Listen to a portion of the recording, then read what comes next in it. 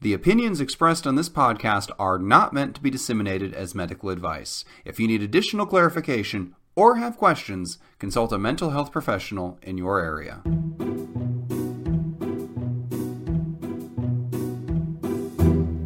Hello, and welcome to 10 Minutes to Save Your Marriage, the podcast where a comedy writer, that's me, and a psychologist, that's Steve. Hey, everybody. The podcast where we try to solve your long-running relationship issues in 10 minutes or less. You thought you'd break me, and you didn't, even if you are a cookie monster. You know what? I feel like that somehow gives you more professional credibility rather than less, as scary as that sounds. Wow. And the bus just keeps on rolling. All right, what do we got today from an alert listener, James? All right, we got a good one today. Here's the question. Next month, I'll be celebrating my 1 year of being single from my last relationship. I am happy where I am now, and I couldn't be prouder of myself for being strong and for changing for the better.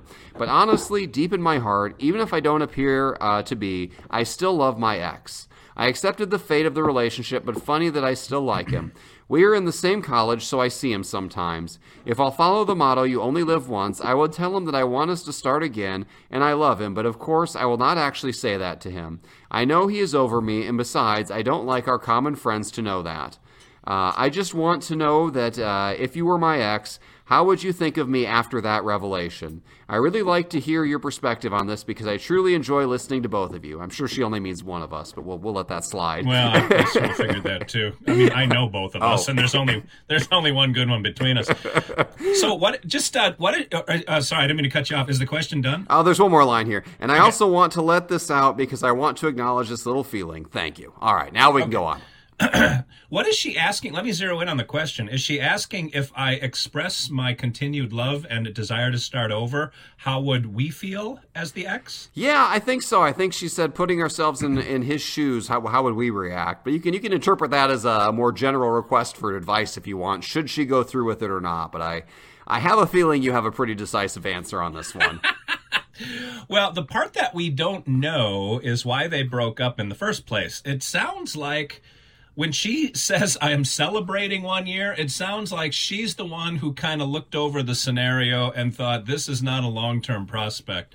And so as much as what people usually mean, James, by I still love my ex is they have there's a distortion at play, because it's sort of like when someone dies, everyone remembers them fondly. And not everyone, except for me, is nice and cuddly all the time. People have bad days and bad breath, and their one foot is bigger than the other. Like, there's a lot of foibles that get overlooked when you are reflecting on a relationship.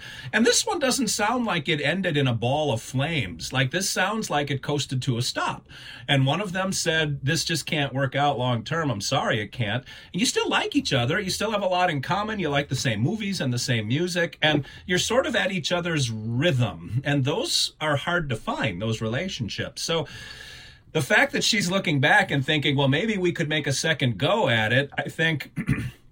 And there's been a lot of comedians that have done this bit, but it's like, this milk is sour, but maybe tomorrow it'll be okay. There's a reason that you two broke up.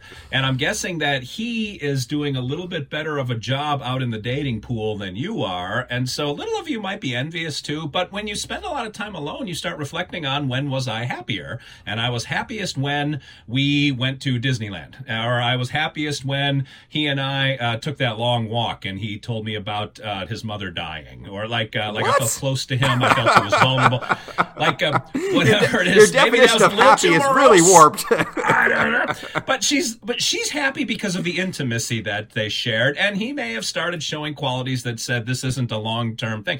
Anyway, her question isn't that, so I don't want to go too far down that rabbit hole, except if she wants to try this again, my caution is you two, because of time served, are going to fall right back into the groove that you wore with each other in the first place.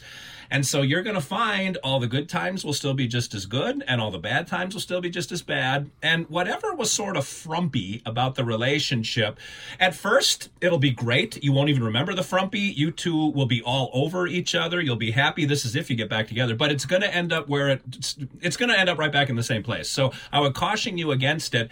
From his point of view, if he's already moved on, and James, I hate to say this is how guys work, but he would rather experience all the newness of his singularity and dipping his toe and other body parts into the dating pool. I don't think he will receive it in a way that you are looking forward to. I don't think he'll be turned off. I wouldn't be angry about it, but I think I would be put on the spot and may disappoint you with my response. But what say you, James Breakwell? And I don't guess we as always we have a big blind spot here, so we don't know the nature of the relationship. If he's like most college guys I've had encounters with, if you went and expressed your feelings to him, I have a feeling in a cold and calculating world, what it would probably lead to is a one-night stand, and then the next morning a talk about how you should still be friends. I realistically think that's where that ends. Maybe a few more one-night stands after that, but it doesn't lead to a long-term future. I think the bottom line is that people always look better from a distance. Because let's be honest, up close we're all awful. We really are. And you were, well, especially Steve. Seriously, I spent so much time with this guy. I know all of his flaws. But I mean, the more time you're with somebody, the more because you're drawn in. You don't start a relationship based on somebody's flaws. You start a relationship based on their good qualities, and then you slowly discover what's wrong with them over time. That's the fun of a relationship. It's every day a new present of what's wrong with you now. And you opened all those boxes and you saw what was in there. And college is a really unique time because nobody is really in a holding pattern. Everybody there is looking forward. Nobody there is saying, I'm going to be a college student for the rest of my life. At least I hope not. There are a few sad souls who are going to graduate school and then you turn into Steve and whatever. That's a road you don't want to go down. But most people, wow. It's all about potential. It's all about future. It's not what I am now. It's what I'm going to be. It's what I'm going to do. And you saw this person at their capacity, at their most forward-looking, and you said, you know what? When I look at our future, I don't see us together. And, nobody's life turns out exactly how they expect, but you can say right here at the very early step, if your paths are going in different directions, I would trust your instincts. I mean, you called this relationship off, or he called it off. Somebody called it off for a reason. He said that you're not compatible. And it's not an easy thing to break up, especially in college, when you can kind of slip into a comfortable role and just stay there for a few years and coast. But you were brave enough to say, you know what, this isn't good enough for us long term. So don't backtrack on the person who was brave enough to break up with him a year ago. Stick to that. And whatever it was that was the deal breaker, the one thing that you said, I can't live with it the way this is, keep looking for the person who checks that box for you. Because you are never going to have a larger or easier dating pool than you have right now in college. You've got, 4 grades of people who are in your age range, who are largely single, who are all starting fresh just like you. And if you're ever going to find a long-term partner, it will never be easier than it is right now in this moment. So really take advantage of that. See what's out there and see if you can't find somebody whose flaws you don't know yet. And you know what? At least they'll be new and different and exciting flaws, and go down that road. So I say don't go back to them. Stay friends if you want, but don't profess your love. I think you're better than that, and you owe yourself more than that. Wow. James, that was I'm sort of in awe of that answer, because I don't know that I've ever seen you acting paternal like that before. I am always a fountain of wisdom. How dare you doubt me?